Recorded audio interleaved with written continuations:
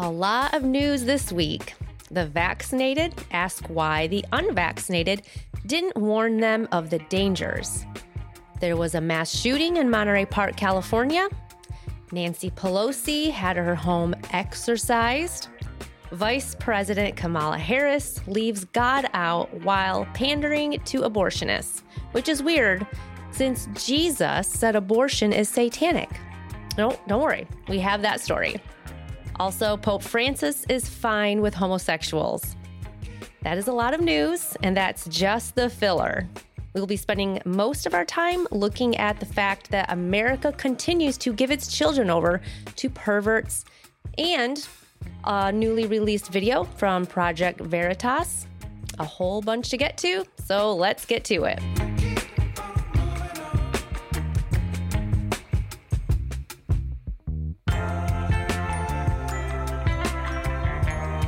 Welcome in.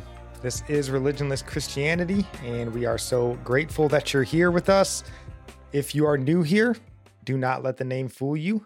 We are very religious, very Christian. We love our Lord, but the world that we live in, and especially the country that we find ourselves in, is increasingly non-religious or religionless, you could say, and that's partly where the name comes from. So we're going to do today what we hope to do in each of our episodes, and that's kind of help you guys digest the news and understand it from a Christian perspective. We do have a lot of stories to get to, so we're going to try to get to it. But before we dive in, is there anything else you would like to say? I just want to thank anyone who's prayed for us to have a place to live when we move to our next duty station. We do have a home. So praise God. Thank you for your prayers. Yes, thank you very much for the prayers. If you've been praying for us, we do have a home and it's where we wanted to live. So that is a great blessing to us. Also with that, if you would lift up a fella named William, he is one of the men that has been in and out of the jail. You know, I go up on Mondays to help lead a men's Bible study at the jail. William is a great guy, seems to love the Lord and has a knowledge about the Lord, but, you know, he's got an addiction to hard drugs and not very easy for him to shake. So I just ask that you guys would pray for him, that God would break these sort of bonds that hold him to these drugs and give him some freedom. He's in his mid-30s and struggled with it all of his life. So please pray for William. Also, is just a praise report for any of you that have been praying. You know, we're in the military, and just this week, we finally received a letter from our Secretary of the Air Force. All COVID mandates have been removed officially from the Air Force, and they've even retroactively, anybody that's received punishment for vaccine refusals, that's all being removed from their records.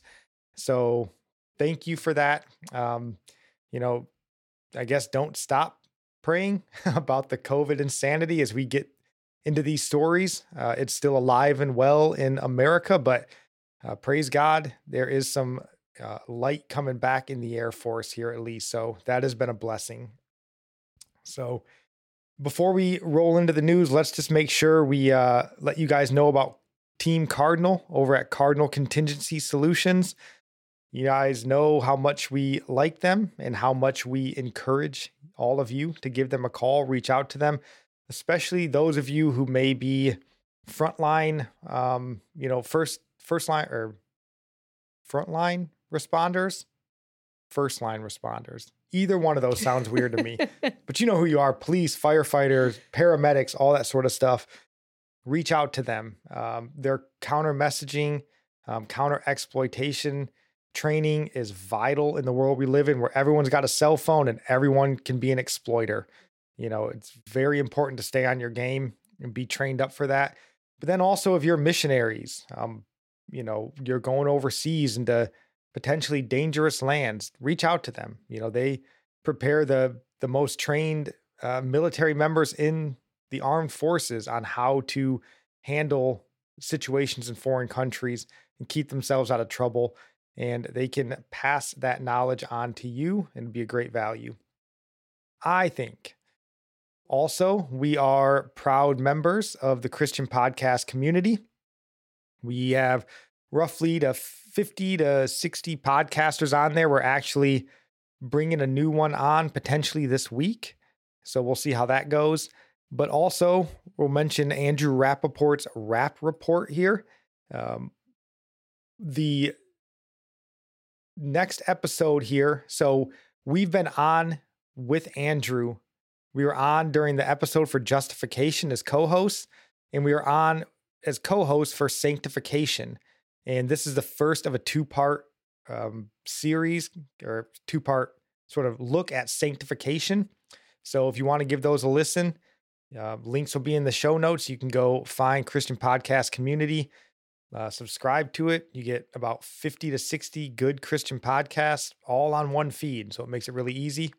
And of course, we're there and happy to be. So, all right. Enough of the fun stuff. Enough of the fun banter. We got that out of the way.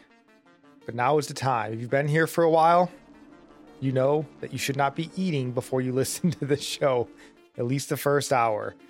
For the rest of you, you're just going to have to learn on the fly.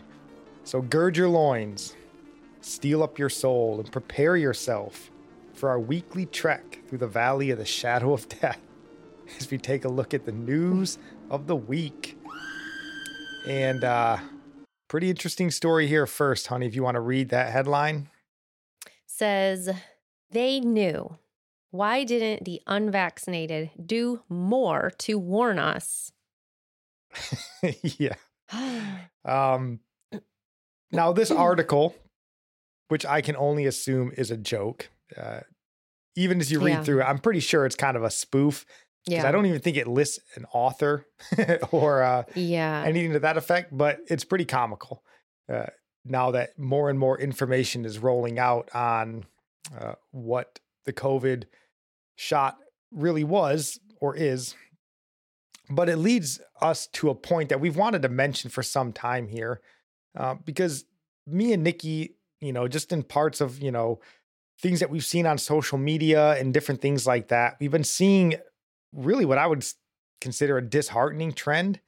And it seems to be increasing, sort of as more information about COVID comes out, the sort of disheartening trend seems to increase. So, people on social media that we've seen, they've kind of been, doing things where they call themselves sort of pure bloods of that vein. They weren't vaccinated, so they're pure bloods, and sort of, pridefully lifting themselves up while mocking and ridiculing those who did get vaccinated. And so when we saw this article, I thought, this is a pretty good time just to highlight this and talk about it briefly. We think it should serve as a caution for Christians, regardless of your status with the COVID shot. We should always be striving to walk in love with all people, right? That should be our goal. And so I just wanted to highlight Romans chapter 12, and I grabbed verse 3 and verse 15. So verse 3 teaches us, "For by the grace given to me, I say to everyone among you not to think of himself more highly than he ought to think, but to think with sober judgment, each according to the measure of faith God has assigned." And then, honey, if you want to read verse 15. "Rejoice with those who rejoice, weep with those who weep." And that's the thing that a lot of people aren't doing. They're kind of just like this attitude, like, I tried to warn you and you didn't listen. And there's so many people who regret taking it, and that's not the way we need to treat them. That's not loving. It's almost completely opposite of this verse. It's the more they weep, the more they rejoice, which is not Christian, and it's not the way we should be carrying ourselves. That doesn't steer anybody towards a faith in Christ. And like you said, most people got this shot reluctantly. They didn't want to get it, but they got it out of fear either. Or out of love, because they were trying to protect us, or those who even call themselves purebloods. And I would say it was maybe a confused idea of love, but even still, that was their thought process. Right. Fear, love, maybe they were coerced by a job, the military, whoever it happens to be.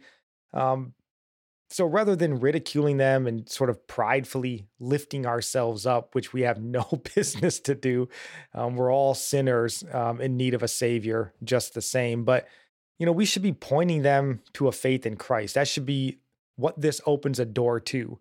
But once you start mocking and ridiculing, you've closed that door and it's unlikely you're ever going to open it again. Right. What an opportunity really to share the gospel in this time when people are afraid of the side effects. There's a lot of stories going around and people are fearful. So they need to have the hope. They need to hear the gospel. They don't need to hear, I told you so, and be mocked. They're more apt to listen to you share the gospel. So, yeah. So consider that, if you find yourselves in these positions or these discussions. And then just secondly, pride is a sin. And not only is it a sin, but it's a sin that leads to basically all other sins. So if you're being prideful, even in your, whatever your vaccine status is, vaxxed or unvaxxed, if you're finding pride on both sides in that, you're sinning and you should repent for that. So, whatever your status, it doesn't change the fact that we're all sinners in need of a savior. You don't somehow become less of a sinner in less need of a savior because you got a shot or didn't. We're all, as the saying is, it's all level at the foot of the cross. Don't worry. God is sovereign. So it doesn't He matter. had your Don't days fear. numbered before you were even created. Yeah. So the shot didn't change that. COVID didn't catch God off guard. So just keep that in mind. It's just a PSA. Walk in love, especially when people are fearful. A great opportunity to present them with the God who can take away that fear, because that's what they need to hear. So just a comical little article there, but I think that's important to mention. So also this week, there was, as Nikki mentioned, a mass shooting in Monterey Park, California. It looks like the shooter was this fella named, Hu Can Tran, something like that. He killed 10, I think injured 10. May have been some more that came out after I had these articles pulled. And then I think he ultimately took his own life. So I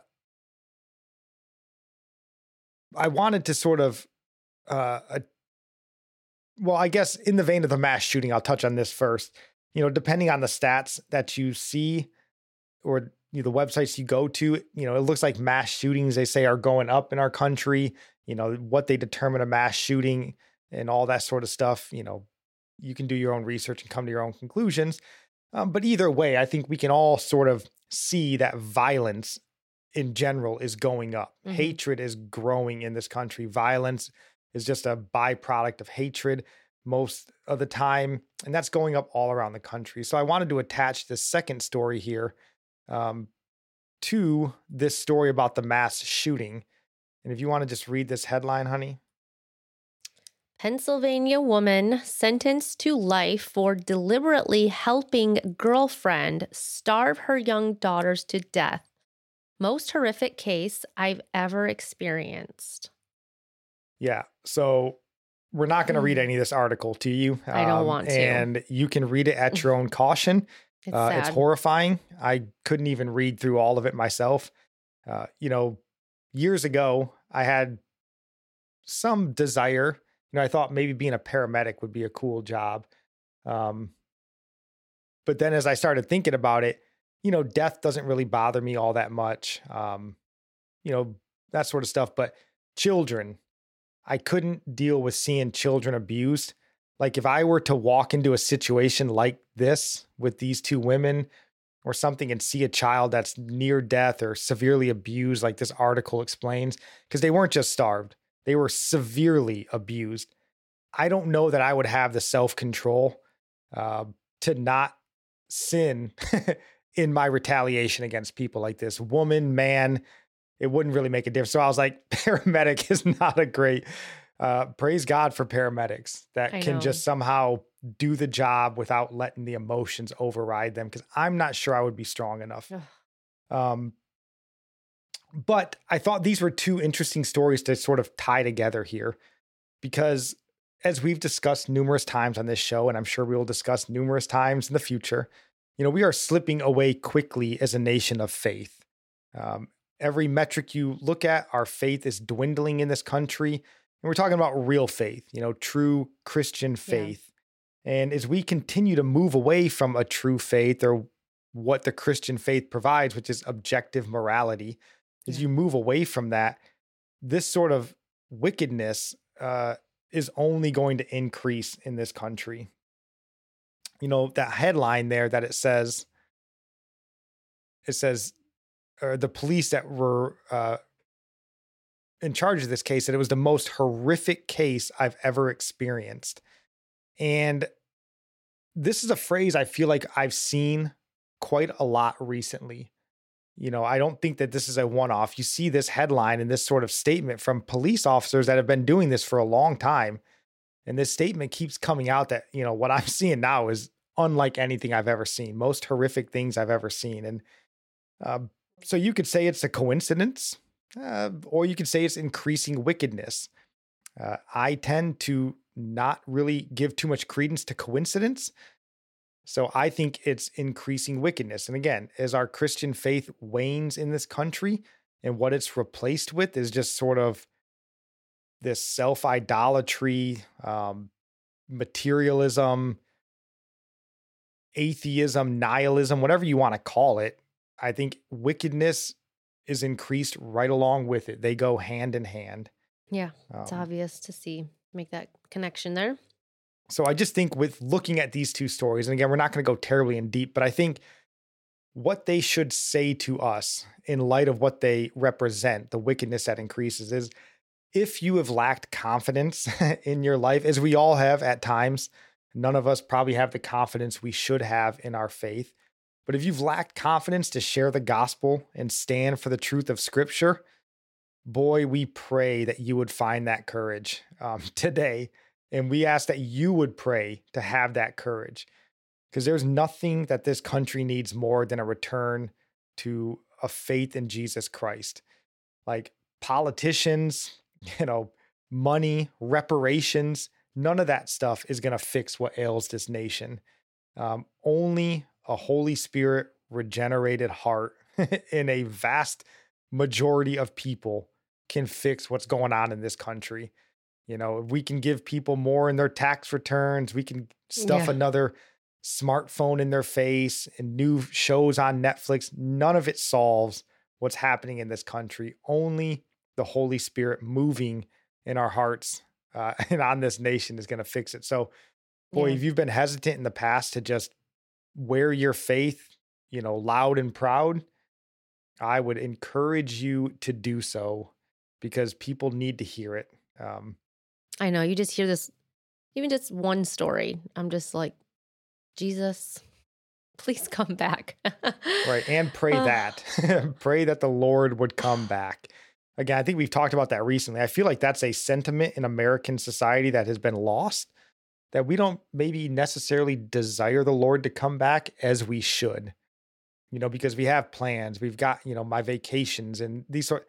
Instead of being like, come, Lord, right now, judge. Stop our podcast and just come here, judge the wicked, reward the righteous. Yeah, it's like, I don't want Jesus to delay, because, that mindset. And we talked with the kids. Like, we even used to think that, like, oh, I don't want Jesus to return yet, because I want to experience this in life. I want a chance to get married and, just life. But now I'm like, who cares about what I want? Like, Jesus, come and judge the wickedness. Like, I want that more than I want anything in this world for myself. Yeah. And I think too, we're told that we're citizens of another land, of a kingdom that is not of this earth. And I think the problem is we don't believe that as we should, and I think if we truly understood our heavenly citizenship, that's where we would long to be. We would desire the Lord to come back and take us home to where we belong. And, you just can't help but see that we're living in a Romans 1 culture. I mean, it seems so evident. And I'm not saying that this is the most evident that it's ever been, but in my lifetime, boy, you just read. I've got Romans chapter 1, verse 28 through 32 here, if you want to read it, honey. And just, is this not what we're living in? And since they did not see fit to acknowledge God, God gave them up to a debased mind to do what ought not to be done. They were filled with all manner of unrighteousness, evil, covetousness, malice. They are full of envy, murder, strife, deceit, maliciousness. They are gossips, slanderers, haters of God, insolent, haughty, boastful, inventors of evil, disobedient to parents, foolish, faithless, heartless, ruthless. Though they know God's righteous decree that those who practice such things deserve to die, they not only do them, but give approval to those who practice them. I mean, that's a long list. That's a long list. And I feel like you just go through that and you go, yep, all the way through it. Even down to the end, give approval to those who practice them. And that's going to lead us right into our next story. That's where we're at. Approval. Yeah. Yeah. I mean, we're all the way to the end of the list here. But yeah, that takes us into our next story here. If you want to read this headline. Kamala Harris omitting life from declaration, rights, speech sparks debate. Yep. So, Vice President Harris, she delivered a speech in Tallahassee, Florida on Sunday to mark the 50th anniversary of Roe versus Wade. The Supreme Court case that for decades granted abortion rights across America. Boy, does that not sound like giving approval to those who practice this depraved living? Exactly. What better celebration than the murder of so many innocent children? And just, again, think how disgusting that is to go and hold a celebration and have our second highest public servant, leader in this nation, to go there to hold hand in hand in celebration of all the murder and all the lives ruined. Around 70 million, I think. And I pulled up some stats here and I put this on Twitter today. Joseph Stalin, I think the numbers vary, but they accredit roughly 40 million deaths to his sort of brutality in the early 1900s. Adolf Hitler, is credited with 6 million Jews murdered. Chairman Mao even. 50 to 60 million deaths that they count towards his brutality. But why no parades for them in this country? What's so bad about those guys? We have in our country American liberalism, which is really aided by feminism that promotes abortion, like this great rally here, to the tune of 70 million. I mean, Chairman Mao is looking at us, figuring out how we did it. And yet we're having parades, having rallies with our highest leaders to come and talk about all the great times we had butchering those babies. I mean, if that's not Romans 1 giving approval to those who practice such wickedness, I mean, it'd be hard to find it. And the pride, everything, like people are just proud of the wickedness. Yeah, like think how insane it would be if the Senate Majority Leader went to a rally talking about the great works of Joseph Stalin and Chairman Mao and how great they were for the world. You'd go, are you nuts? These people were barbarians, murderers. Well, neither one of them accounts for as many deaths and lives probably ruined as our abortion industry just in this country. And these same people go and promote abortion all around the world. Right? I mean, it's lunacy. But that's not the worst part of it, right? Well, that is the worst part. It doesn't get worse than that. But another bad part, just to add on top of it. During the speech, Vice President Harris said, America is a promise. It is a promise of freedom and liberty, not for some, but for all. A promise we made in the Declaration of Independence that we are each endowed with the right to liberty in the pursuit of happiness, Harris said. These rights were not bestowed upon us, They belong to us as Americans. Boy, isn't that uplifting to have a real constitutional scholar reach back into the annals of American history and tell us what the founding was like. It's just uplifting. But two very important words she chose to leave out of her speech here. And those happen to be life, as in the promise of life, liberty in the pursuit of happiness. We weren't just promised liberty in the pursuit of happiness, but also life. And also that we were endowed by our creator. We weren't just generically endowed. We were endowed by a creator. So those were both left out. Yeah. So at a rally of abortion advocates, our vice president chose to leave out the words life and creator. Why would she choose to leave those words out? And I would say it's because you can't make satanic Democrat Party values line up with the founding of this nation. They simply do not mix. So you have to twist and distort, remove, and alter in order to fit modern Democrat Party values in with the historical values that founded this nation. Just insane that somebody would go there and leave those out.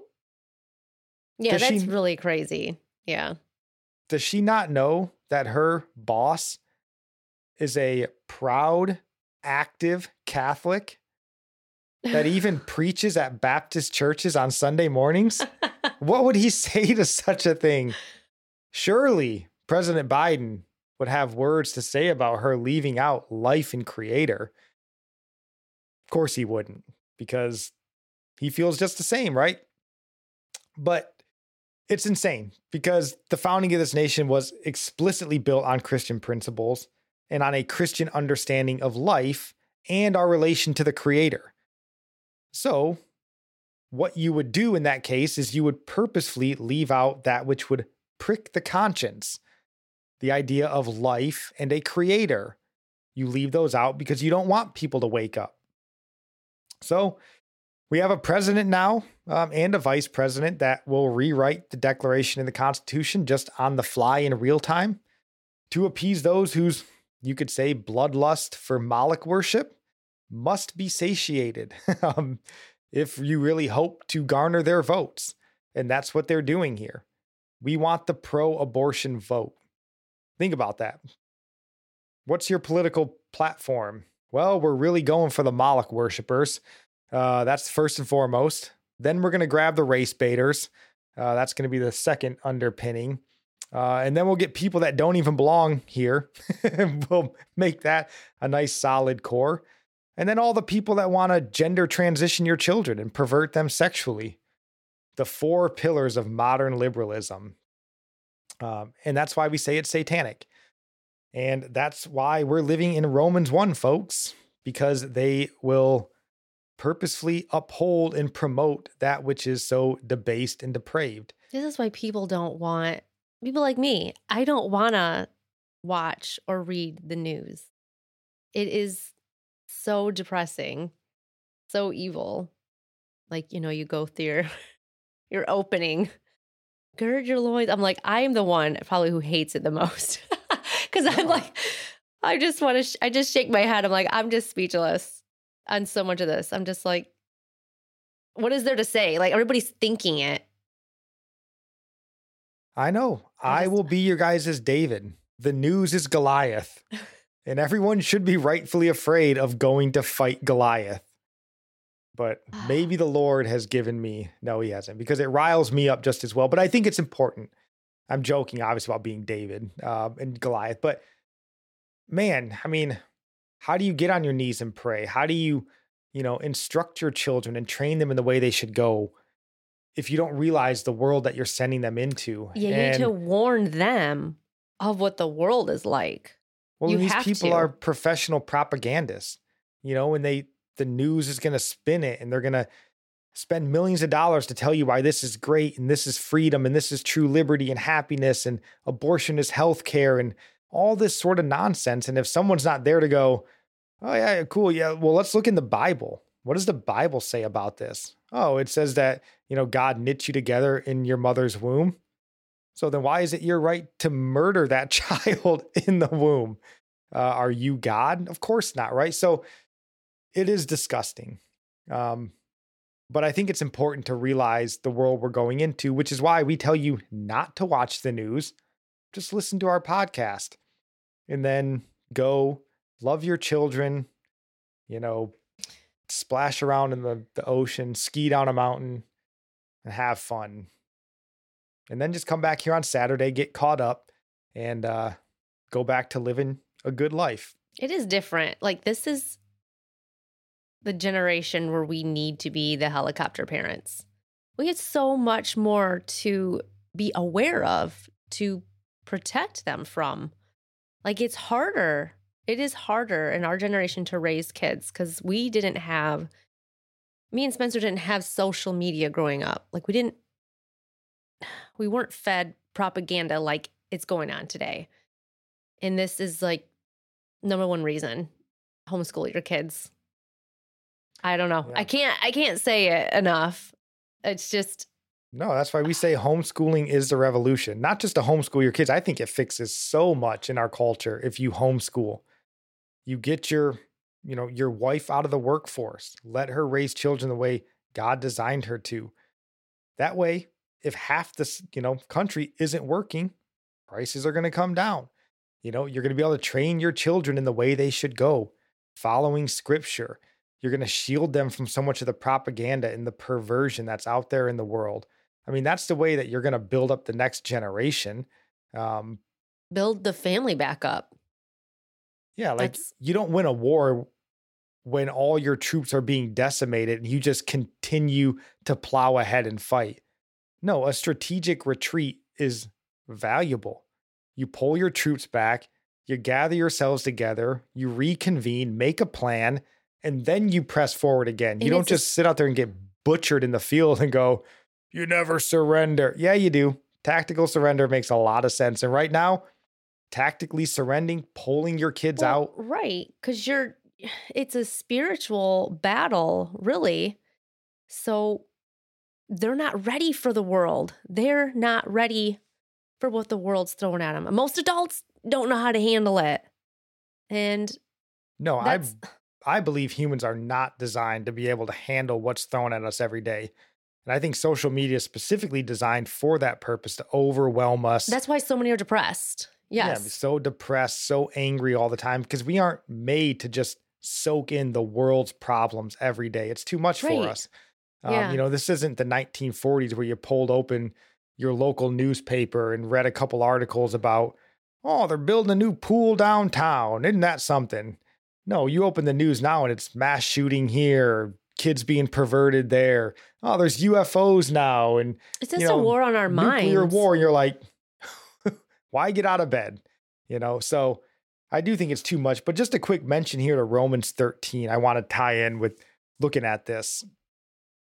Because these people that are in the positions of authority, the Vice President Harris's, the President Biden's, and these people, and you can go on to the other side of the aisle. We've said forever, the Republican Party stinks, the Democrat Party's satanic. That's the world we live in right now. But they're not the avengers who carry out God's wrath on the wrongdoers. These people are the ones who capitulate to the wrongdoers. They look to curry favor with the wrongdoers. In many instances, they're the wrongdoers themselves. So how do you handle proper submission to governments that are run by the wrongdoers, that are capitulating to the wrongdoers? Christians don't riot, and we'll talk about this at the end of the show, but I mean, you certainly don't just sit down and take it, especially in a nation where we have rights. And I think that's the biggest problem. We're not exercising our rights. We did an episode a while ago that in this country, the Constitution is Caesar. It's not an elected official. An elected official is subject to the Constitution just the same as we are. So just because, a president, a governor, whoever says something, if it's not actually lawful, I mean, again, you're still respectful, but we have rights given to us. So why we don't exercise? I mean, we just saw this during COVID. We were talking to our kids about it today. No church in this country needed to shut down. Not a single church in this country needed to shut down. And if they didn't, they weren't violating Romans 13. They have a religious freedom right given to them by the Constitution, not a politician. So they didn't need to shut their doors, and yet they just capitulated to the wrongdoers. Oh, the most righteous thing I can do is let a wrongdoer, an evil person, tell me how to operate my, faith-based organization. It's lunacy. So, I would say, not to say that we're not supposed to listen to our rulers and our leaders and they're still put over us and all of that sort of stuff, but only insofar as they actually adhere to the rules that we're all supposed to be governed by. Like, they don't just come in and wholesale flush the Constitution and our rights go away. I think we need to remember that we're citizens of this country that adheres to the Constitution before we're just subjects of some, noble class that gets to rule over us and we have no say. That's not the country we live in. And thankfully we don't, but we just need to wake up to that fact. So, and then also, because Nikki mentioned it in the opener here, just in case you thought we were off base in our discussion about Moloch worship, the Satanic Democrat Party, that is not true. Jesus, we have the article. Jesus called abortion satanic, boldly proclaimed it this week that abortion was satanic. Well, at least the actor who plays Jesus on The Chosen, Jonathan Rumi, I believe is his name. He was at the counter, rally, the March for Life rally, and he boldly proclaimed that abortion is satanic. And I'm glad he did. Glad that he spoke out about it, had the spine to actually speak about it. And I think it perfectly sort of juxtaposes with our next story, this actor's bold stance against a man who really should be having a bold stance against issues like this, but instead really seems to kind of bend his knee to the spirit of the age. So do you want to read this headline? The AP interview. Pope says homosexuality not a crime. Pope says it's not a crime. Pope says. And in this article, Pope Francis goes on and he says, "We are all children of God, and God loves us as we are, and for the strength that each of us fights for our dignity." Now, to be clear, he does go on to say that homosexuality is a sin. He makes that point. But sadly, I believe that this is just, it's more evidence, I think, of what we could consider supposed like Christian or even Catholic leaders are these men without the spine to actually stand for the truth.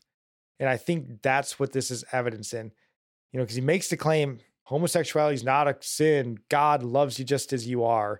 Never mind that just as you are, God's going to send you to hell unless you're found in Christ. And if Christ calls you and you're found in Christ, you're going to leave those sinful lifestyles behind. I don't see that spoken of very eloquently in this article, but C.S. Lewis, I guess years ago, he wrote a book called The Abolition of Man. And in there, there's a quote in there where he describes men without chests is a very famous line from C.S. Lewis.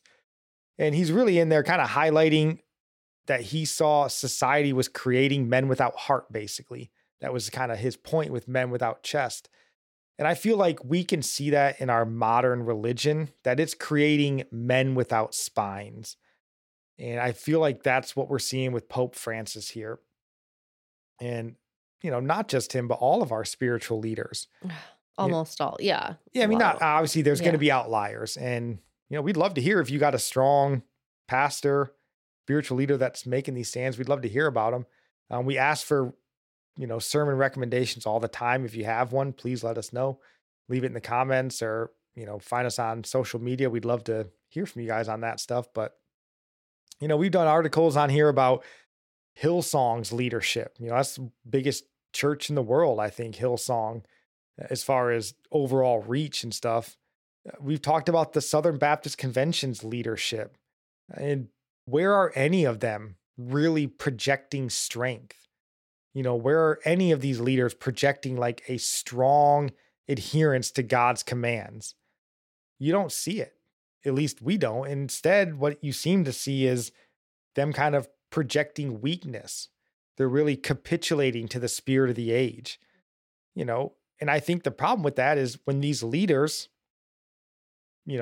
capitulate, that sort of breeds weaker subordinates, who then go on to lead weaker flocks. Yep. And then you look around and you wonder why we're in the situation we're in this nation.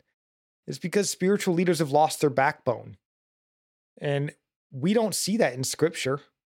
We see the founders of our faith have incredible strength to stand for the truth of God's word, whether people are rejoicing over them, whether they're, cursing at them, beating them, whatever it was. Yeah. The truth is what they stood for. And I just think we need to recommit ourselves to that, to following in Christ's footsteps. And you can do all of that while still loving people, being compassionate towards people, and still be, staunchly making no room for sin and rebellion against God. Because I think you could have answered this question, I think, like Pope, and I'll give him a little bit of grace that I wasn't sitting there under the AP's, lights and cameras and being questioned like that. But, you could answer a question like, hey, should homosexuality be a crime? And you say, well, listen, first and foremost, homosexuality is a sin, and it's a sin that will separate you from God for eternity. It is a crime against God. It's breaking God's law. Right. And you could go that path and then say all of that up front and say, but with that being said, as far as a nation and its laws and punishing people simply on their sexual preference, no, I don't think it should be a crime. But then again, let me make clear, it is a sin that will send you to hell if it's not repented of and let go of. Always take the opportunity to preach the gospel. Like that would be the strong, loving, spiritual stance. And even tied in, hey, no different than if you're given in to drunkenness, to, anger and all these other different sins. They're all the same and they need to be let go of. So should we make, we've tried laws in the past where we outlawed alcohol. How'd it go for us? Terrible, right?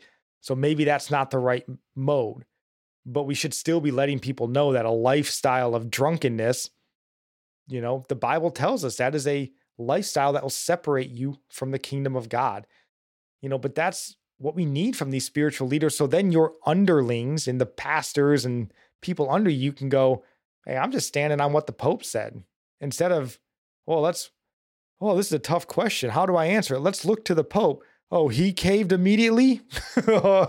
Great. And like now they're left picking up the pieces for you. I just think it's shameful. And I think just for us, until we have leaders that have a spine, until we have men with chests again, you need to start being the person with a spine. You need to be the one that stands for the truth, staunchly, lovingly, compassionately, but still unyielding. When these questions come up, wherever it's at, you make the pitch that, man, this is a sin and it separates you from God. Now, you want to talk about laws? Let's talk about laws, but let's make clear first that this is a sin that needs to be repented of and not a lifestyle that's just acceptable because it's 2023. Time doesn't change. God's word, it is unchangeable. So that is what needs to be said first. So, I think, you either need to be a person who the Bible is your standard, or you're going to be a person that really has no standards. And then you just, whatever the cultural whims are, you try to kind of Christianize it, but it's always weak and half-hearted and doesn't really have any teeth. So let 2023 be the year that spiritual leaders regained a spine for all things. They had men who regrew their heart. Holy Spirit turned it from stone to flesh. Let's pray and that. it grew. So before we move on to our last two news stories here, I do want to get in one more plug here that I think is vital and something we touched on earlier.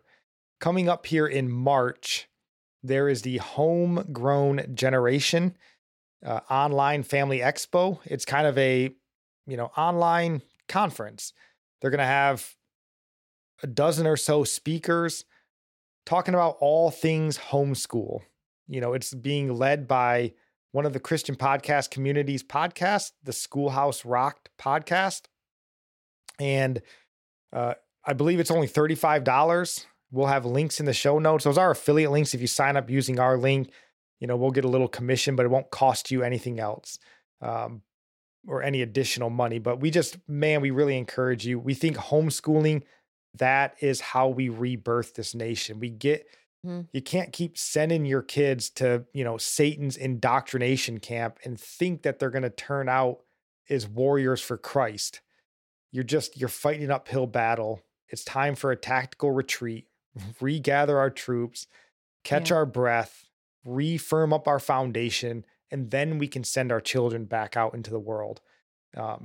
So I would encourage you, go check out the links in the show notes. And I think what's cool too is if you sign up for this one, I think it's, like I said, $35, and you also get all of the expo discussions from 2020 as well. And I think they had like Kevin Sorbo and they had Kirk Cameron and stuff like that back in 2020. So some bigger name people talking about homeschool and Christian faith. So if you're unsure about it, just go check it out. And I think you get lifetime access to these as well. So it's not like you have to sit down over the course of these, 4 days or 3 days that this conference is going on, and just sign up for it and you have access to it whenever you want to get to it. And then also, more importantly, you're putting your money where your beliefs are, which I think is very important. Supporting people that are actually getting out in the world and trying to affect that change, I think is very important. Again, you can't keep sending all your money to Netflix and Disney and then going, why is everyone getting socially contagioned into a, sexually immoral lifestyle? Well, because you're giving all your money to them. Give your money, plant that seed in something that's going to grow good fruit. So that's all we have to say about that. But all right, we do have two more stories here to get to on our news before we roll into our Bible topic. And do you want to just read this first headline, honey? DoD schools push Marxist indoctrination. Woke social engineering, teachers say. And in this article, again, all the articles, everything will be linked. You guys can go find those. It states, according to the teachers, in recent years, the DoD EA, which I think is like education activity, has changed through its hiring, classroom curriculum, and library book selection. As a result, the teacher stated, they were interviewing a teacher or one or two teachers, I think. Yeah. But the teacher stated that left-leaning politics have become overt in the school system. So even in DoD schools, and it goes on in there to say, there were things all over the hallways, Black Lives Matter, putting up political posters, things like that, dealing with the LGBTQ plus kind of narratives, transgender narratives, and all those kinds of things. He says that in all honesty, don't necessarily have a place around minor children. And blatantly, they were doing this with no backlash or repercussions, the teacher said. So these are DoD schools. Do you want to read this next headline? We're kind of lumping these stories together the same as we did earlier with the wickedness increasing. Left-wing drama teacher at Georgia High School charged with sexual exploitation of children. Yes, just piling on here.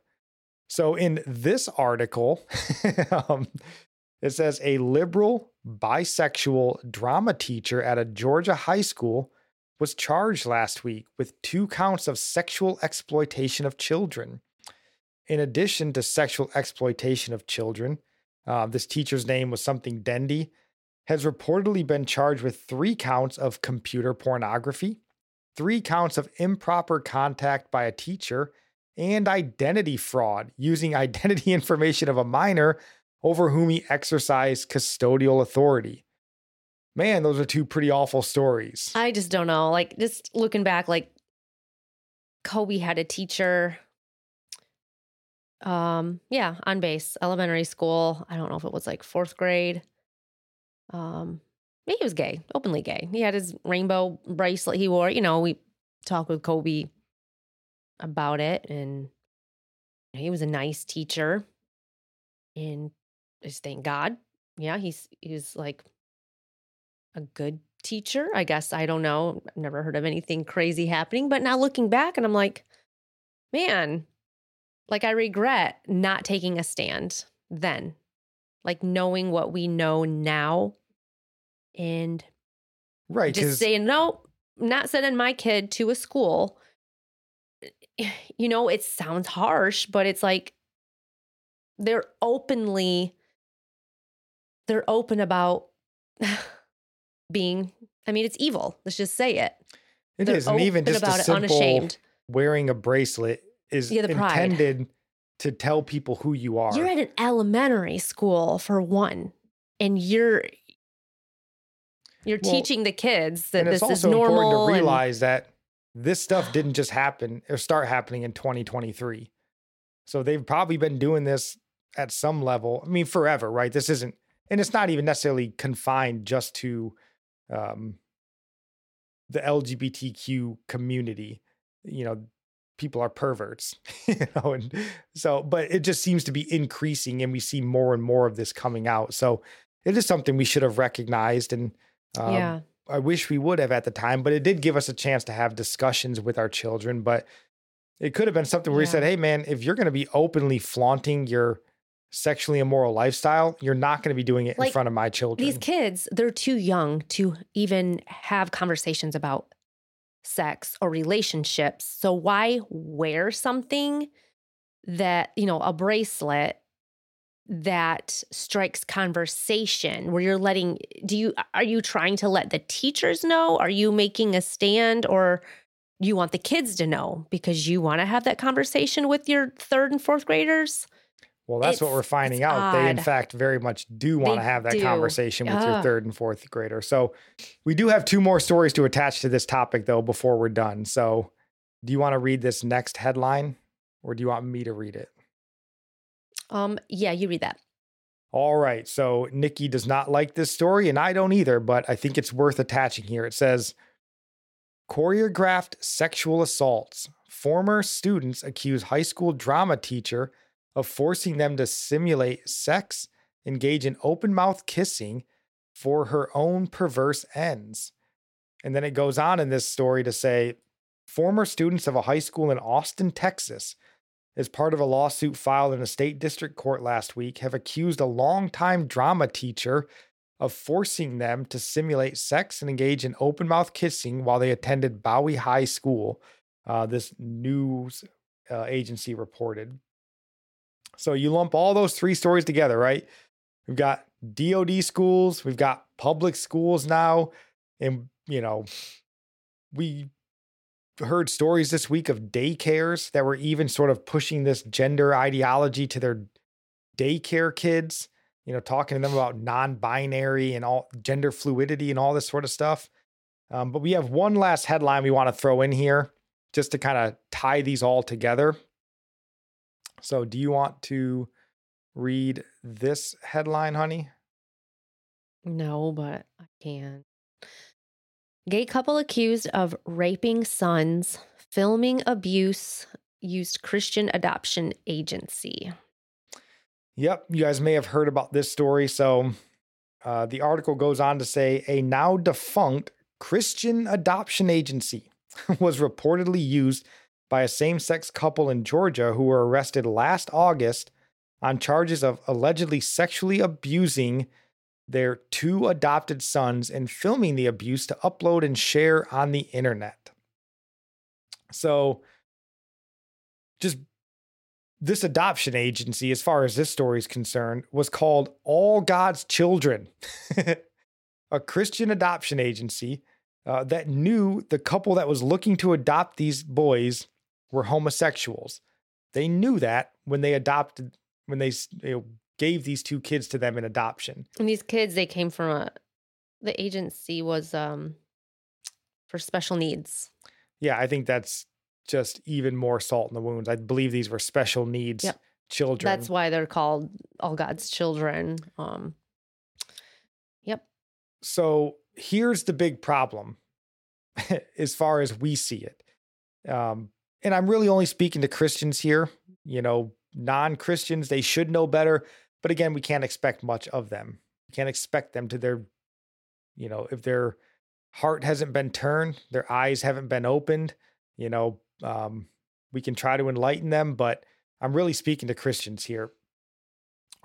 We should stop accepting placing people in charge of our children that are comfortable discussing gender, sexual identity, or alternative sexual lifestyles with our children. We should stop that immediately.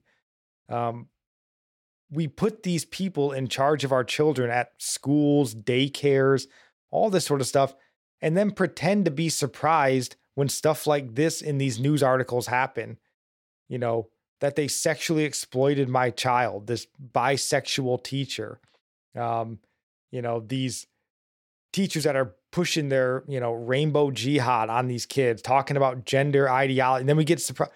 I can't believe that my purple-haired, gender transitioned 26-year-old teacher that has pride flags and BLM flags in her classroom was secretly telling my daughter, why are you surprised? Can we quit feigning to be surprised about this? Because a person that's willing to discuss this stuff with children, and I would consider everyone below 18 if you're discussing this stuff. Although even in my opinion, the older I get, the older the age of adulthood seems to me. If you're talking about this to someone less than 20, I think it's gross. But less than 18 is a child. If they're talking about these sorts of things with your under 18 kid, especially your elementary kid, they're perverts. They are perverts. So stop sending your children to a building to spend 8 hours a day with perverts and then pretending to be surprised when your child is sexually exploited. You're just kidding yourself.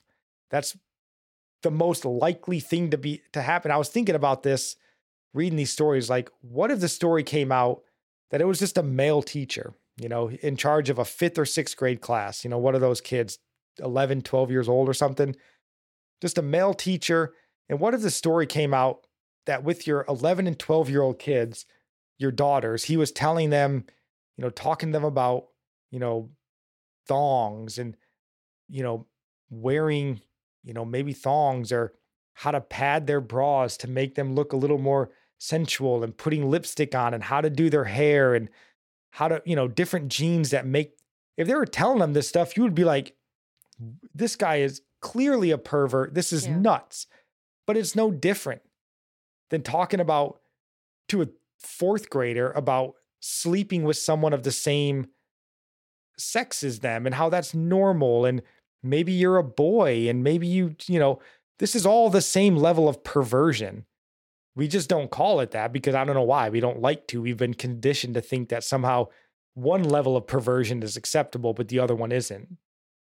But if you came home and your 11-year-old daughter was like, oh, Mr. So-and-so was telling me about how to dress and look like, a Kardashian today, you'd be like, what did he say? And what classroom this fool in?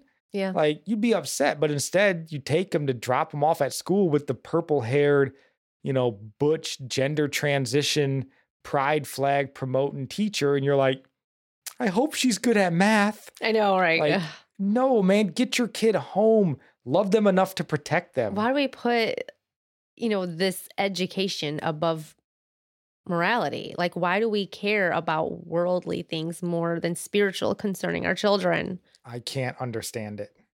It's not even like they're being taught. First? And this is another argument. Every year our school system gets worse.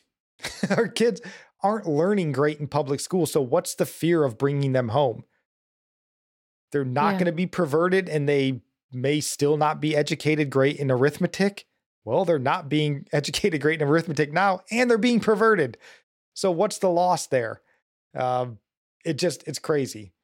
But I think this same thing goes, attaching this adoption agency story here. You send these children off, God's children, as they called them. You send them off to live with people who are identifying themselves to you as given over to sexual perversion. Again, you're a Christian agency, so you would recognize homosexuality as a sexual perversion and a sinful lifestyle. And they're identifying themselves to you that way. So if that's the case, again, you should not be surprised when that perversion extends itself to the children that you're putting in their care. Like, they've already explained, I'm given over to sexual perversion. And then you go, but I didn't think he'd go that far with it. Why? They're already explaining it to you. It's like what they're openly admitting to, like, don't assume that's the extent. It's like there's more that they're holding back and not speaking on. Everybody has secrets. Everybody has things they're not willing to bring out in the open. So if it's that far, it's further. Right. And again, we're speaking to Christians. And it doesn't mean also that a heterosexual couple wouldn't give over and exploit a child like this. They do. Of course they do. They're sinners. But like, if they are identifying themselves to you as given over to a perversion, that should be a red flag. Like, if someone came up to me and said, hey man, I really struggle with, I don't know, gambling on football. I just can't stop gambling. And then they came and went, man, I bet on the basketball game last night and lost a bunch. And you went, what? You bet on basketball? I thought you only bet on football. No, dude, he's a gambler. That's what they do, right? Like, you wouldn't be that shocked. So, but why are we feigning to be shocked here? It's crazy. You can't be shocked when people who identify by sexual immorality give over to greater immorality. And I would say in this case, you're with consenting. You're just consenting. They're letting you know. And you're like, okay, here's my child.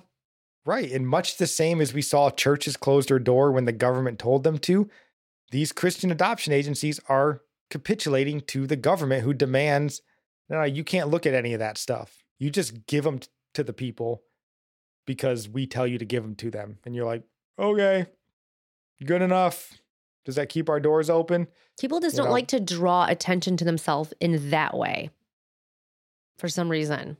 Yeah. They don't want to be the person to rock the boat or be called names, Yeah, it's without a spine, right? Men without a spine. If you had a spine, you'd take a stand. And this has nothing to do with the fact that, and we would agree with the adoption systems in this country need to be fixed. Same goes for the foster care system. Those desperately need to be fixed in this country. I think we might have even mentioned on here before, Nikki and I called and we were reaching out to be live-in foster parents. There's a community close to us where you move into the homes that they provide and they just bring foster kids to you a lot at a time. And because they want to keep the siblings together. That's why. Right. So you may have, 3, 4 at a time, like cycling through, and we called, but they wouldn't even allow us to do it because we have too many of our own children. So like things like that can be fixed. We're volunteering. Hey, we want to help these foster kids. Nah, you can't. They always have signs out like that they need desperately more needing people to live in there. And then when we call, they go, nah, red tape. Sorry, bureaucracy says you can't. So things need to be fixed. Of course they do.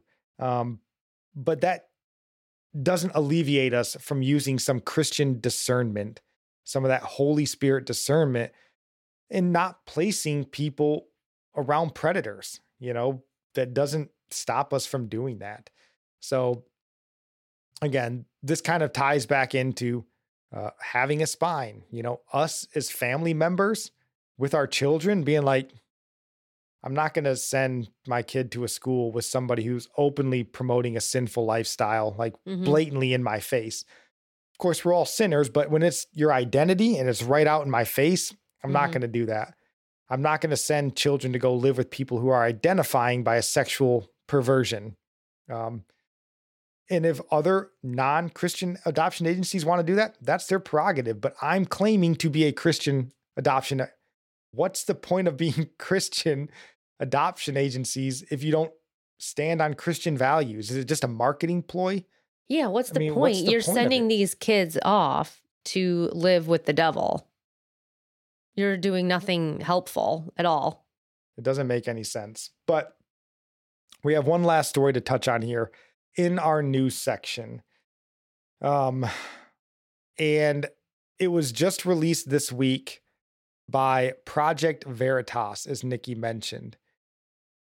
And, if you're in, the journalism world, I mean, maybe I don't know how big these guys are anymore, but like Woodward and Bernstein used to be like the gold standard of sort of investigative journalism when they kind of broke the Watergate story, for the layman's like me and Nikki.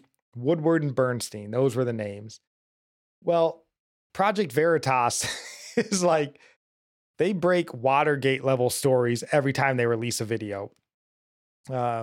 Unfortunately, they're never going to get credit from the mainstream media because usually they're exposing the satanic left in this country, and the mainstream media is right in bed with the satanic left, so they never get recognition, but they always expose something that's horrifying and eye-opening, and this video was no different. So this video comes by way of Pfizer's Director of Research and Development.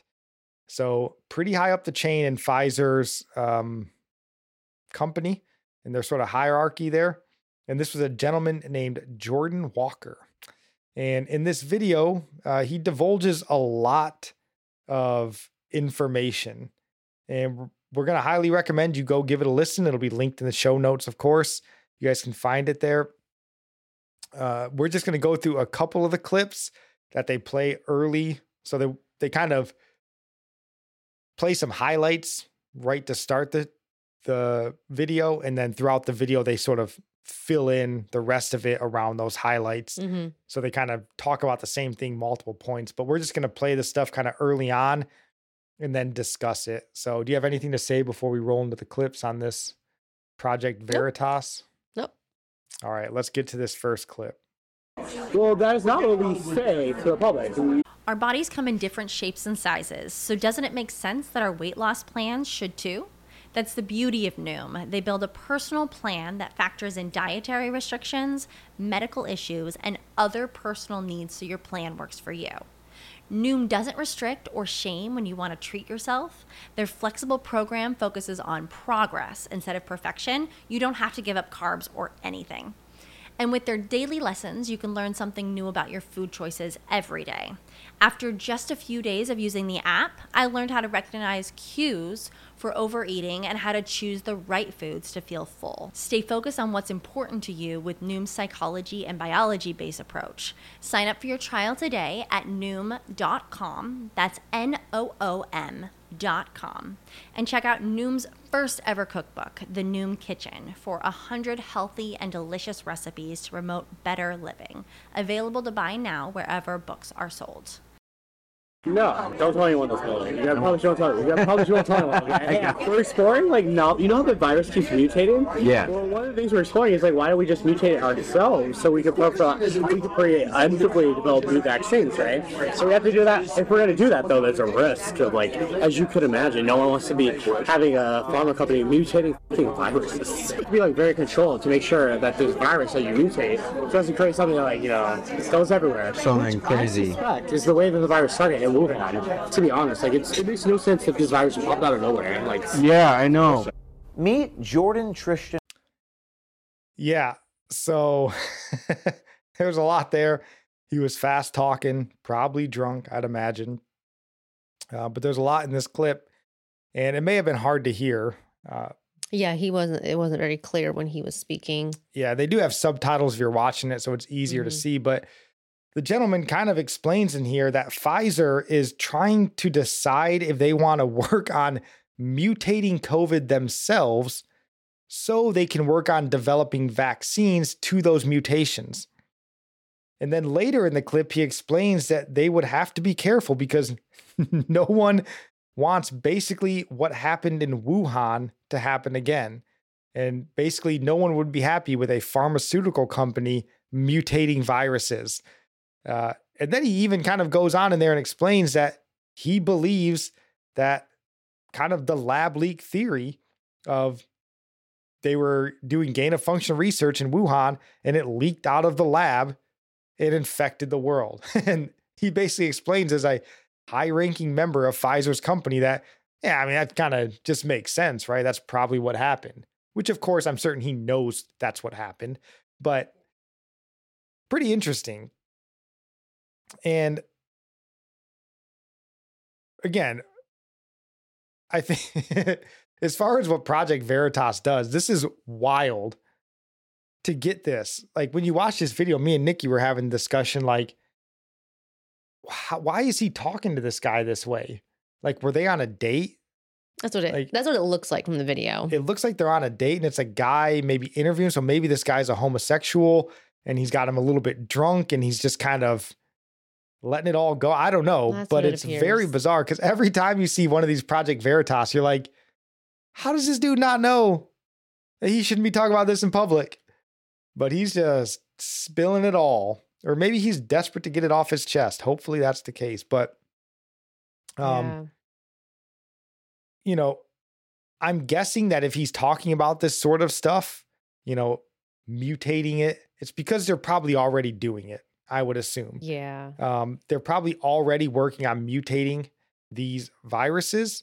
And they've probably been doing it for some time. And again, this is the director of research and development. I'm sure he's intimately involved in what they're doing there. And, you know, you may not even at this point listen to this guy, feel very confident that they didn't already mutate it at some level when things like the Delta variant and Omicron variant came out. You know, now I think are rightfully to be like, did Pfizer play a part in this? Who was messing with this virus to cause it to mutate so rapidly? I think it's a valid question at this point when all this stuff started coming out. And then, again, pretty high-ranking employee at Pfizer claims that the COVID virus leaked from a lab. So that's pretty interesting considering basically every politician in our country and around the world, Pfizer, all these corporations have been basically telling us that's nonsense since the very inception of COVID. But he's basically proven to you that, you know, what we've been telling you guys all this time is just a lie, right? We've just been all for show, propaganda purposes. And this really goes back to something Nikki and I have told you guys from the very beginning of our podcast. If these politicians are talking to you, you have to assume they're lying to you. Yes. If the mainstream media is telling you something, you have to assume it's a lie until you can do your own research. And this gentleman, I think, makes a perfect point of that. I mean, COVID had to have leaked from a lab. Why weren't you saying that a year and a half ago? You couldn't have done a press conference and put everybody at ease or, you know, started getting some real questions answered?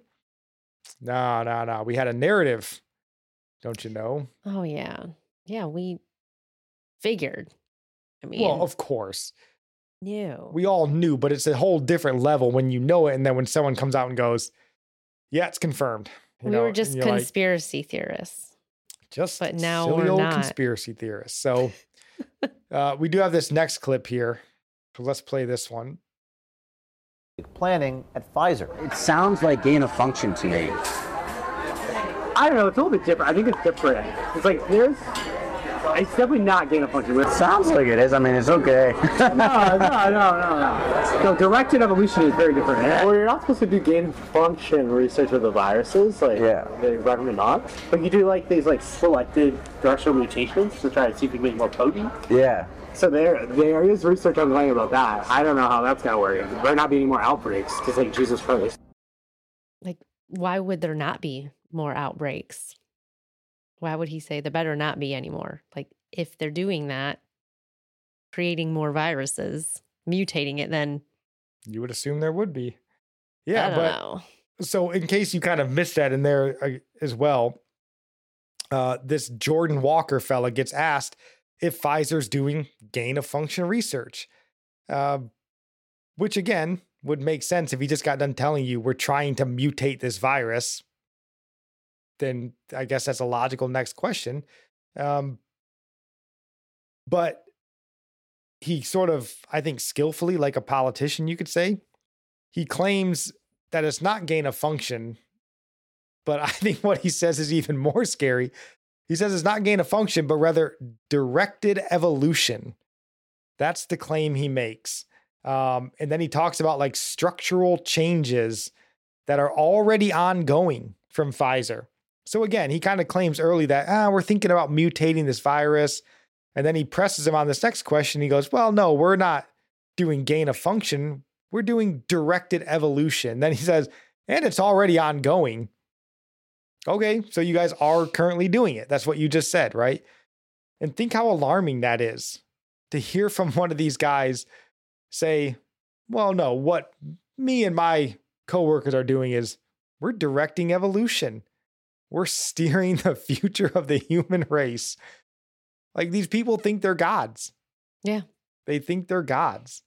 And, but they're gods that don't care about anybody, unlike our God, who does care.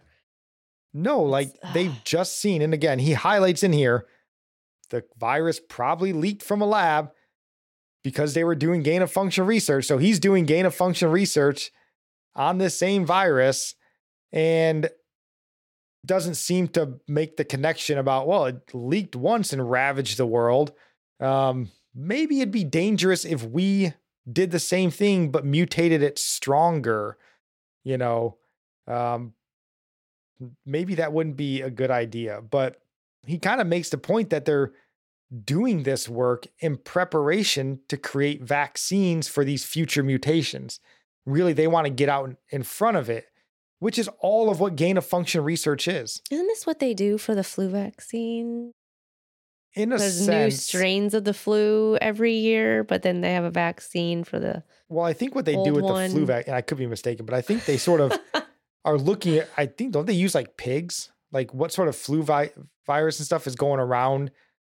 And then they try to make a vaccine based off of what's already out there. I don't think that they're mutating it to see. They could be. I don't know.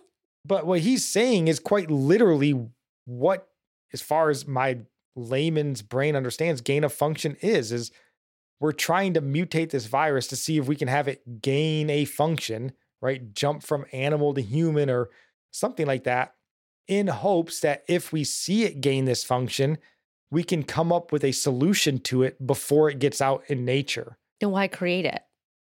Because their hope is that, and again, this is people who think they're God. They go, well, it's going to happen anyways. Is that what he's saying? He's like, it's going to mutate, so we're going to make it mutate now and have the vaccine because it's going to do it naturally on its own, regardless if we do this or not. That's his sort of, I guess, good guy explanation of it is, we're just trying to get ahead of it. We just want to, mutate it just in case it does. We're already prepared for it. But it's a virus, right? Yes. Like a virus, I don't know. I hear so many theories about what a virus is.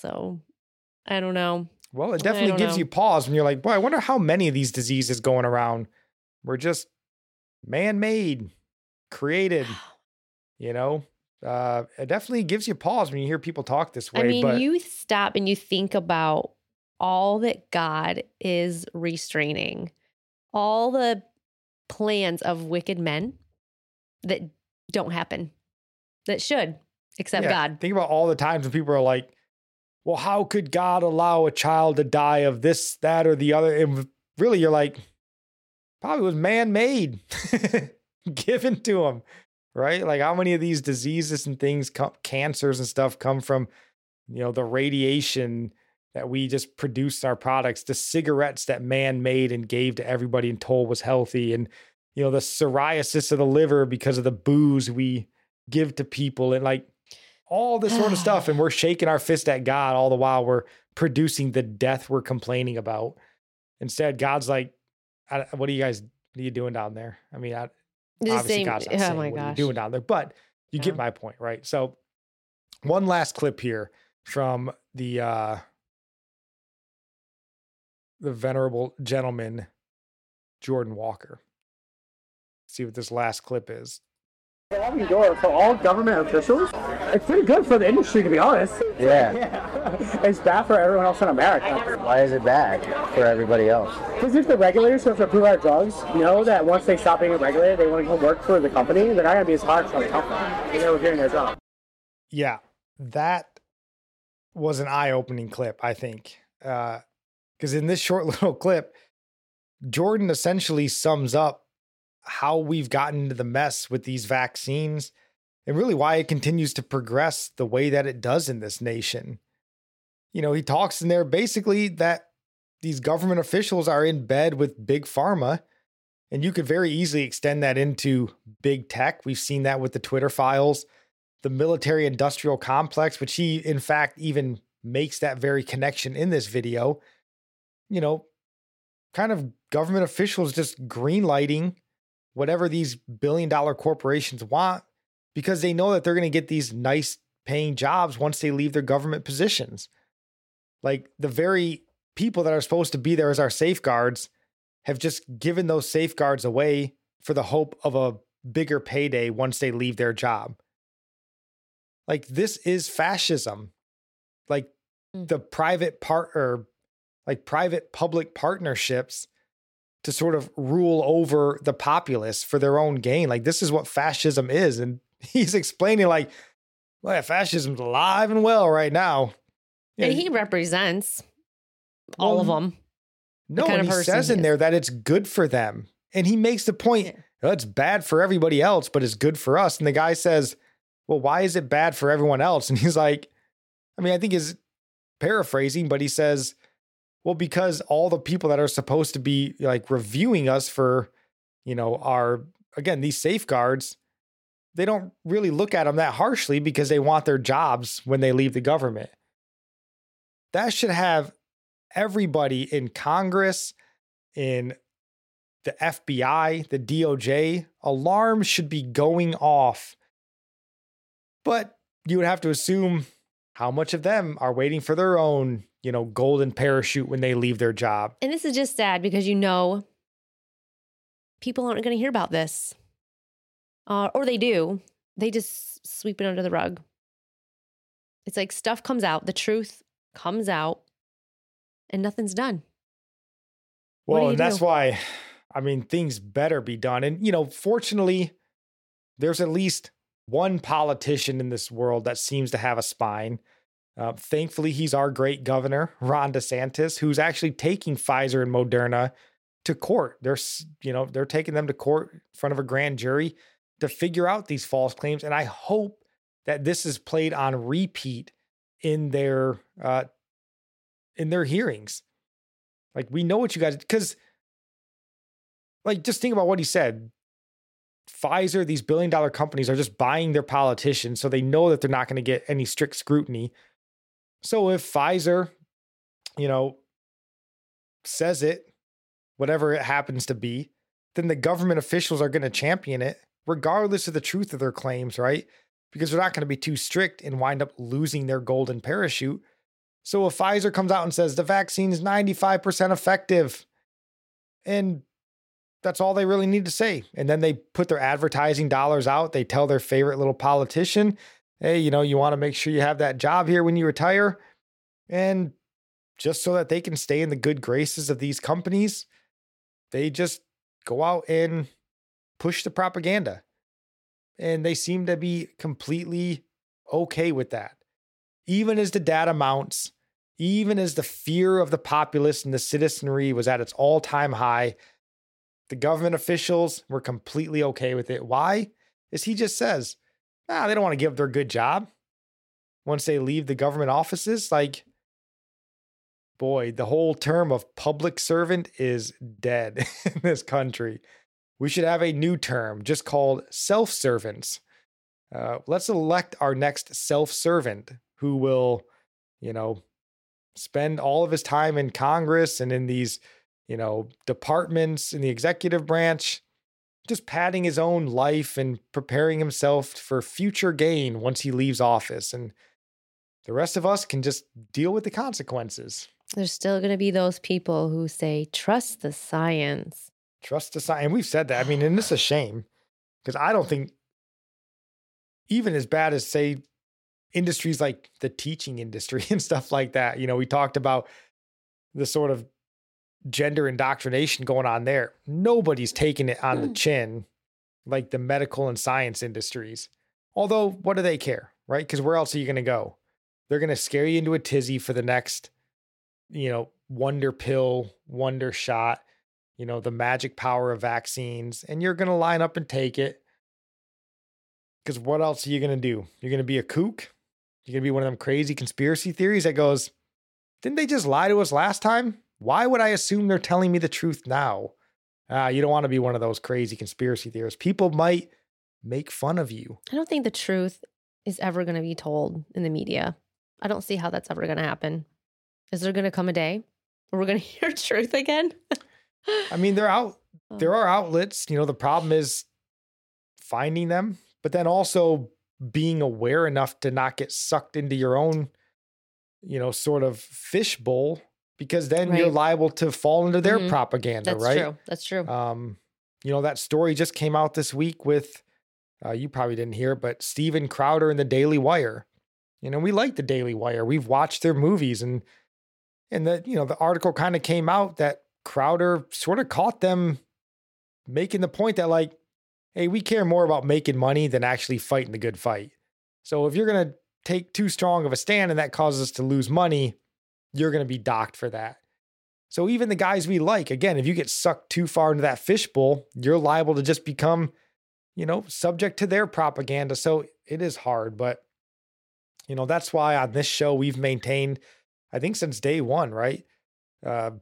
If you hear something, and we just said it earlier, in the mainstream media from a politician, you have to assume it's a lie. You have to go into it going, that's not true. Let me look into it myself. Because their MO is the same, right? They're completely happy to fill you full of fear and then pump you full of, especially in this case, right? Fill you full of fear and then pump you full of this ineffective, potentially dangerous serum, if you will. And as he makes the case in here, all for profit. Because he says in this video later on that COVID is a cash cow. And he makes the point that it's going to be a cash cow going forward, especially if they're able to make these vaccines ahead of the mutations. So they just got years worth of sucking billions of dollars out of the global economy. And it's scary because if that's no one's going to tell you the truth about it. How many more people are going to take more? Yeah, it's not good. Yeah. So there you go. At least with this story, right? You have the information. This video is out there. It's in our show notes. You can go give it a listen for yourself. More is most certainly going to come out from this, I would imagine. So we see the maniacs for who they are. It's right out there in your face, right? So now the question is, are you just going to stick your head back in the sand, try to forget about it? I think many will, unfortunately. But I think now might be time for a little bit of that righteous table flipping that we see from Jesus. Because these people did everything to ruin your way of life. If you're one of those small business owners that had your business ruined, if you were one of those that were forced against your better judgment or, against your convictions, but you went and got the shots, and heaven forbid you had the adverse side effects. All these same people that told you couldn't go see your loved ones when they were in the hospital dying alone. You couldn't go. Think about that. So, and I will just say, to be clear here, we're certainly not calling for anything of violence. Christians, we are not to riot. We're not rioters. We don't revolt in that sense, but we do use our freedoms to affect change in a more righteous way, into a more righteous path. So we do this by confronting liars with the truth. We do it by living by faith and not by fear. And we do this unabashedly. Wear your faith as bright as they wear that pride flag, shove it in their face every time you see them. Let them know, right? That's how we confront it. That's how we flip tables, using our rights to defend our rights. And then ultimately, at the end of the day, if our judicial system has any teeth, I think there'd be some pretty serious penalties coming to these people. Long prison sentences, or worse, depending on what they find there. And I'm completely comfortable with that. Give them a final meal, ask them to repent for their sins, and send them to meet their maker. Because I think the way that they've ruined lives, and we're just looking at America. I mean, you talk about places like Australia. I mean, worse there than it was even here. So there needs to be some reckoning for this, or else there is no reason to stop. And the information's there now. So and then it all comes down to the love of money, the root of all kinds of evil. It is the love of money. And they just told you, we're making buckets of it. So why would we ever stop? So do you have any last thoughts on anything we talked about with the news today? Any final shots here with the news before we roll into our Bible topic? No, let's get out of the murky swamp. Let's get out of the murky swamp. You guys know we like to end talking about something biblical here. And we've been working our way through our assurances of salvation. We have 10 assurances of salvation, and we get them all from the book of 1 John. If you've missed our previous episodes, you can go back and find those. We've also gone through our road to salvation, sort of looking at how you get saved and then how do you know you're saved. So this is point number 9 on our road to salvation. And do you want to read it, honey? 1 John 3:6, no one who abides in him keeps on sinning. No one who keeps on sinning has either seen him or known him. Yeah, this right here, this just speaks against the false gospel called once saved, always saved, or what Bonhoeffer calls cheap grace. And this is why we're going over 1 John. Our salvation doesn't happen because we said a prayer and look back to that prayer as our assurance of salvation, as those in this false gospel do. And I was once one of them. My assurance was held in my prayer. I had no fear of the Lord because I could live in sin and still get to heaven. I said the prayer. But however, if you are truly saved, you will not desire to live in sin. You have the Holy Spirit in you to convict you of sin and sanctify you, to make you more holy or set apart from the world. Yeah, so like she mentioned, you're going to read through the book of 1 John or listen to these episodes, and one point that you will not find as an assurance of salvation is, I said a prayer that one time. That is not in here. So like he says, no one who abides in him keeps sinning. Now, this doesn't mean sin goes away entirely. We all sin. But sort of what Nikki's saying, we should have sorrow over our sin, and that should drive us to a place of repentance. And over the course of our lives, as we're being sanctified by the Holy Spirit, those sins should become less. We should be leaving, some of those sins behind. It shouldn't look the exact same when you get saved as it does 25 years down the road. You should be seeing some spiritual progression, some sanctification taking place. So that's one of our assurances, right? You should not love your sin, and you shouldn't make excuses for it. Right. And neither should you make sin a lifestyle. We deal with this so much in the jail when we talk to these guys that, it's great you say you love Jesus, but we keep seeing you in here for the same thing. You've been in and out of jail for 30 years. Like, where is the spiritual growth, man? We got to start seeing it, or we should start being concerned. Again, not judging an eternal soul, but we're looking at the fruit and saying, brother, you ain't seen any growth in 10 years. So what are we doing here? Yeah, you don't want to lie people. Like they need to hear the gospel again. You can't just assume. It's wrong to assume they're saved if you don't see fruit. There's nothing wrong with thinking they might not be. So, it's loving to share the gospel with them again. And I feel like I was like that. I mean, for years, I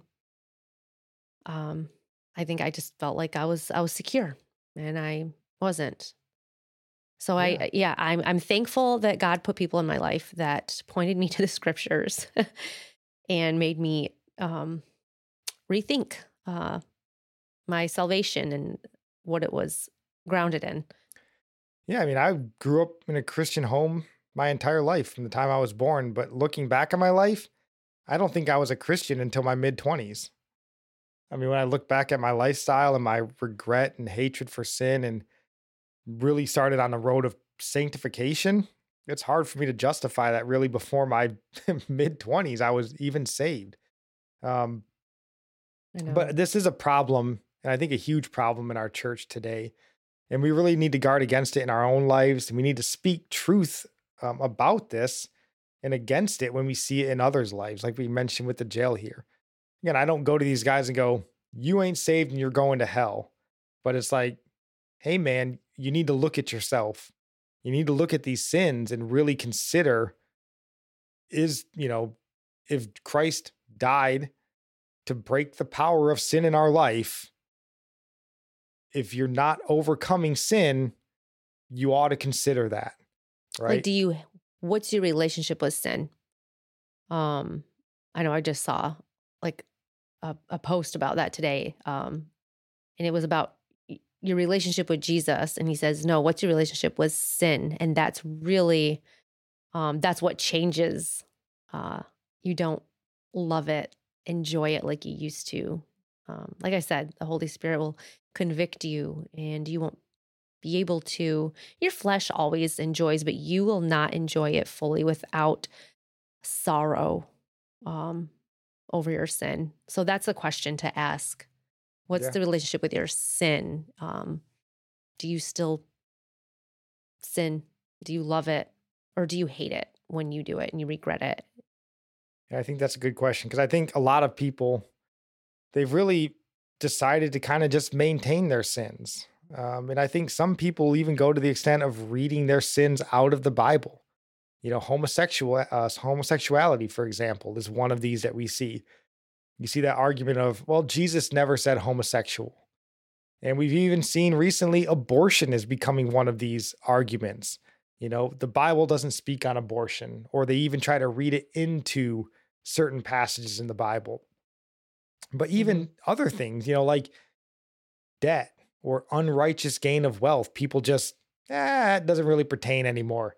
I can live my entire life in, crushing debt, and that's all right. Instead of going, and the Bible says I shouldn't be living as a debtor, Yeah. But we'll just overlook all that, right? And we shouldn't be doing these things. All these things that we see sort of being read into Scripture, rather than letting Scripture guide our lives and guiding the decisions that we make, we got to be aware of. Starting first and foremost with ourselves, getting that plank out of our own eye. You can't go up to your brother or sister and be like, living a lifestyle of debt is a sin. And they're like, didn't you just file bankruptcy yesterday because you were so far in debt? Yeah, that's probably not the argument to have there. Maybe get the plank out of your own eye, right, before you go. But we should be actively trying to do that. So these sins, as I think 1 John is telling us, should be leading us to a place of guilt and shame that brings us to repentance, and then ultimately turning from that sin by the power of the Holy Spirit. Again, the Holy Spirit is good at what he does. Mm-hmm. His job is to sanctify you, and he's very good at it. So if your life is not being sanctified, it's not because the Holy Spirit stinks at what he does. It's probably because he's not in you yet. So that would be a concern. So something to consider. 1 John chapter 3, verse 6 says, no one who abides in him keeps on sinning. No one who keeps on sinning has either seen him or knows him. So do you have any last thoughts on our Bible topic, our news topic, before we roll into our sermon recommendation? Just encourage you guys. I know we go over little parts of 1 John. Go read it all. I read it again today. Yeah, it's not a long good. book, 5 chapters, I think. Yeah. So go give it a read and let us know. We want to hear from you guys. If you disagree, if you agree, we're open to discussion. We all please keep it struggle with sin. friendly, but we don't know everything, right? That's the thing. If there's no struggle, that's bad. If you struggle, that means you're fighting against it. Don't think you're not saved. The struggle is a good thing. Right. And that's one of the points we try to make to the guys in jail, because they'll tell us how they're broken up about it. And I can't beat this. And I'm fighting. Be thankful that you're at this point where you're like, I know I should be beating it, but I can't help. That's a good spot to be in, rather than just being like, well, I love meth. Who am I to say I shouldn't love meth? That's not a good spot to be in. But when you're broken up about it, even if you haven't seen the victory, I think that's a step down the right path, at least in my opinion. So please, we'd love to hear from you guys. While you're leaving us comments, why don't you take a few seconds to leave us a like, subscribe to the show if you haven't, leave us a nice review. And if we really did a bang up job, go ahead and consider supporting the show. We have links down there. We have affiliate links. So the Homegrown School kind of online conference is an affiliate link. We got affiliate links to christianbooks.com, Best Buy to help us provide for the podcasting stuff. All those sorts of things don't cost you anything but help the show a little bit. So we would certainly appreciate it. But all right, our sermon recommendation. Last thing here, and it's going to be a bit off, I guess, the track of what we've been discussing today, but I listened to a video by Alan Parr, and it's this video here. Maybe I was wrong about tongues. So Alan Parr, a very popular YouTuber on Christian. I don't dislike the man. I think he's thoughtful. But I think his take on where he goes with tongues here, it's a good discussion point. Because he does dive into the scripture and tries to explain his new understanding on the gift of tongues. So it's only about a 20-minute video, but I thought it was good. Alan Parr he's good. He's thoughtful. He explains really well, and the videos are just good. So consider giving that a listen. And then we'd love to know what you guys think about the gift of tongues, spiritual gifts, anything in the Christian faith. We'd love to discuss that stuff with you. But that is all we have for today. We'll be back on Monday, walking back through the book of Luke. We're in Luke chapter 19, I believe. And then next Saturday, we'll be back with our final assurance of salvation, discussing what's going on in the news as well. And then after that, as we mentioned before, I believe our plan is going to be start discussing sin. So we have a book we're going to use to discuss that called Knowing Sin. And we're going to kind of use that as the discussion starter for our Bible topics in 2 weeks from now. So if that sounds interesting, again, like, subscribe, come back and see us. We'd be blessed. But that is all we have. God bless.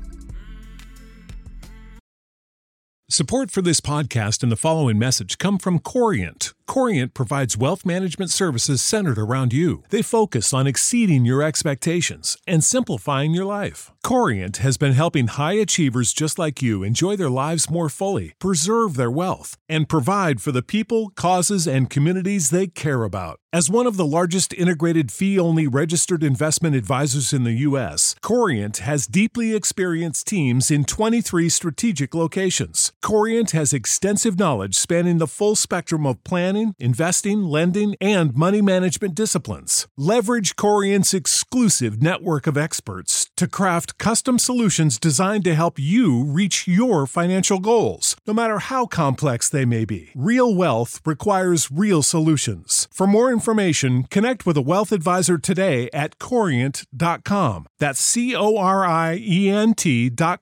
Corient.com.